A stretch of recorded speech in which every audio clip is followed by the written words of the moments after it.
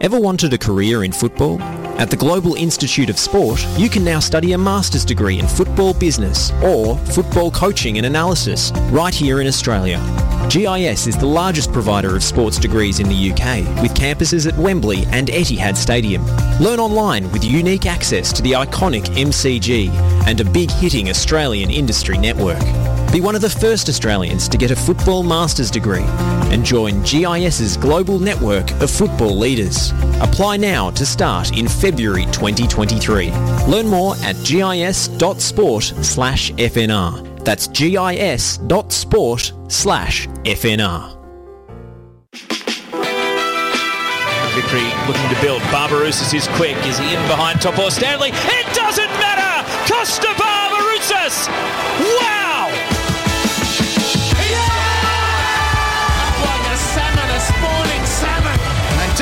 Again! Oh, he's done it! Unbelievable kick.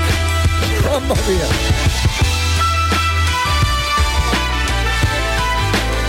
I hope you've got your natural confectionery company lollies ready, Jason Goldsmith, because we are here to talk about a nice little sugar hit for the A-League. Danny Townsend announcing last week that the A-Leagues have drawn up a list of 35 world-class players that they'll target in the off-season in a bid to recover declining fan interest amid the coronavirus pandemic. Lockie Flanagan, Jason Goldsmith here on the Oz Football Hour to dissect this radical, free-thinking, new wave policy from the APL. I'm being a little bit too sarcastic. We should let's actually discuss it. When you saw this fly across your desk, Jason, it did come as a little bit of a surprise because it was announced or slipped out by Danny Townsend at this Western United function. So not an official announcement or anything, but here it is. He did the Football Writers Festival in Jamboree. He flagged that one of the things they were looking at for their APL in the next coming seasons is marquee or big name players. The fact that they've got a short list of 35, I think, is the big news.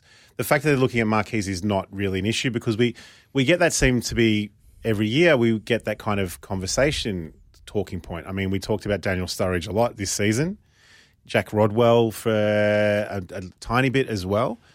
But the fact that they've got a 35 list of players that they're looking for, I think he mentioned that they're going to actually be part of promotion as well. As well as promotion, that these guys will be involved with clinics and promoting the game and the clubs rather than just being, say, a Alessandro Del Piero who turns up and plays quite well and then he goes to his own dressing room. Doesn't really do too much in the way of media. Does nothing in the terms of media, got his own dressing room and sort of leaves and departs and that kind of thing. So it's an interesting one.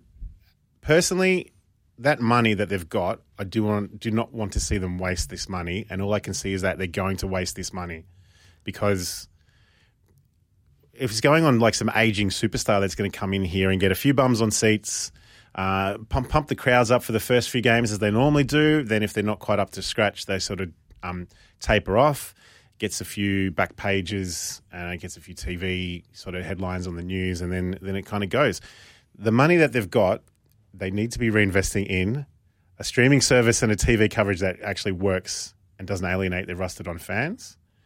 And perhaps even getting active support back and involved with the game. Because it's a short-term fix. And Australia has been doing it since the 1970s. Well, you wrote a book on this very thing. I did. Lucas Gillett and I called Be My Guest, and it's all about the marquee and the guest players that come into the game. You would be better placed than most people to know.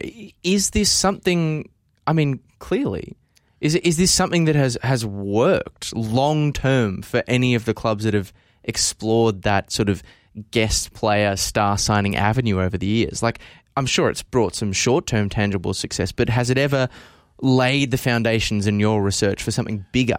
No, we looked at it and we tried to work out how can you actually measure it? How do you measure the success? Because in terms of crowds, absolutely, it bumps the crowds up. If you look at every sort of marquee gets the crowd in and it bumps them up.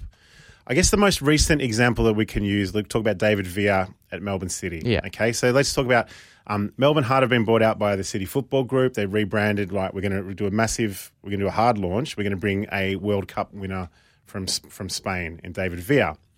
he's come out on the rule that we've got a 10-game marquee contract, which is the rule at the time. So we're bringing out Villa on 10 games. So they promote that. He's coming out on the 10-game contract. He's all the face of all the promotion of the new club. First couple of games, he comes on in Sydney and he scores. Next game in Melbourne, it's I think I mentioned, it's only like a couple of times that Melbourne City have opened the top tier of Amy Park. That's a non-derby crowd. And they've had to do it because the interest is there. Yeah. But he only stayed for 4 games. If he had stayed for 4 games and they told everyone... It ended up being a bit of a sham, didn't it? 4 games, 2 goals, big home crowds, right? I mean, he was good when he played, but Correct, it was he the scored fact twice, that everyone thought he was here for 10 games. Yeah. They sold memberships based on that. Yeah, a lot of people did end up feeling very cheated by the way that things turned out. Didn't like it at all. And if you go back, it's littered with actual names that come through. The crowds are big. The newspaper support's there. But do the crowds keep coming back? You might pick up a couple of younger fans that maybe, might have been, Barcelona fans or whatever that came to watch that's now continue to go to Melbourne City games. But you can't really measure it that well. So it depends on the players that they get through, because a lot of the times they've got these big name players. Daniel Sturridge haven't worked. But when they've got a Besart Berisha as the marquee, it's worked. Or Ninkovic has worked. Right? The fact that this is the strategy that's being pursued in the wake of we've just had this done with one club and Daniel Sturridge saw, 118 minutes or something like that? Yeah. But anyway. You bring up the David Villa thing, and it was a short-term little benefit, and we didn't see those crowds of between 14 and 15,000 really sustained throughout that season for City. But David Villa is just one name that, if we were to draw up a list of 35 players at the time, probably would have been on that list. But what about if it's 4 or 5 of those names? For example, okay, single marquees come and go, don't necessarily have a lasting long-term impact. Is there a chance that if we have a bevy of them, say as we did thinking back to 2012-13 where we had Shinji Ono, Emil Heskey and Alessandro Del Piero, chief of those trio, joining in, is there a chance that if we build that kind of thing in the coming season with 4 or 5 top quality names that it could have a tangible benefit? Or do you think we, sort of need to be putting the, or not putting the cart before the horse? I'm not sure. See, what you're saying in terms of getting all those names in one hit, yes, that works. So there was a famous game in 1977 where you had Malcolm McDonald, the leading goal scorer for Arsenal, play against Charlie George, who was playing at Derby County They played in the same game. They got 15,000 to a game on a Queen's birthday holiday in Melbourne, which was, up against like 5 VFL games. It was a massive success. You look at Del Piero's first goal, he's playing against Heskey, and that's a massive sellout crowd in Sydney as well. So yeah, they work. They absolutely do work.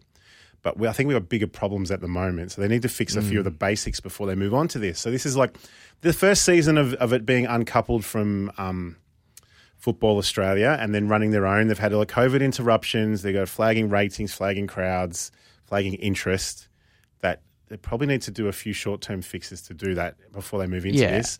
But they say they're jumping in to look at these marquees. I think this is the element of all of this that kind of maybe confuses me and aggravates me a little bit. Is that, look, I'm sure the APL, Paramount, these are big organisations. They're capable of addressing multiple issues, or you'd like to think they're capable of addressing multiple issues in a single off-season.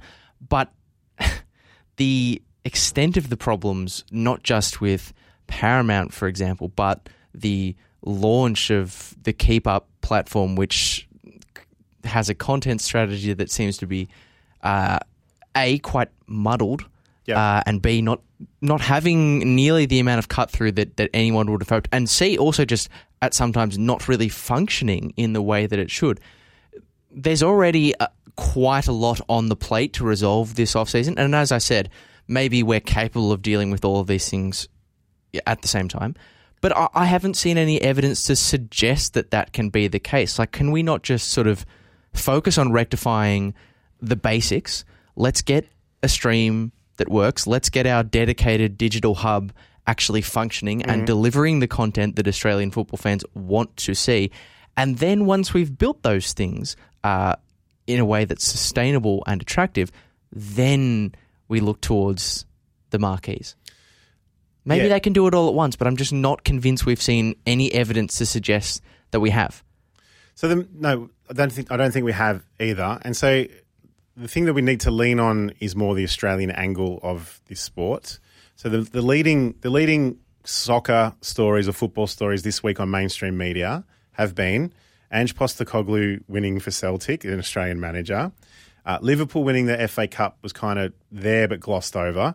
Sam Kerr winning the FA Cup for Chelsea, absolutely. Australian girl from the A-League that's actually done this.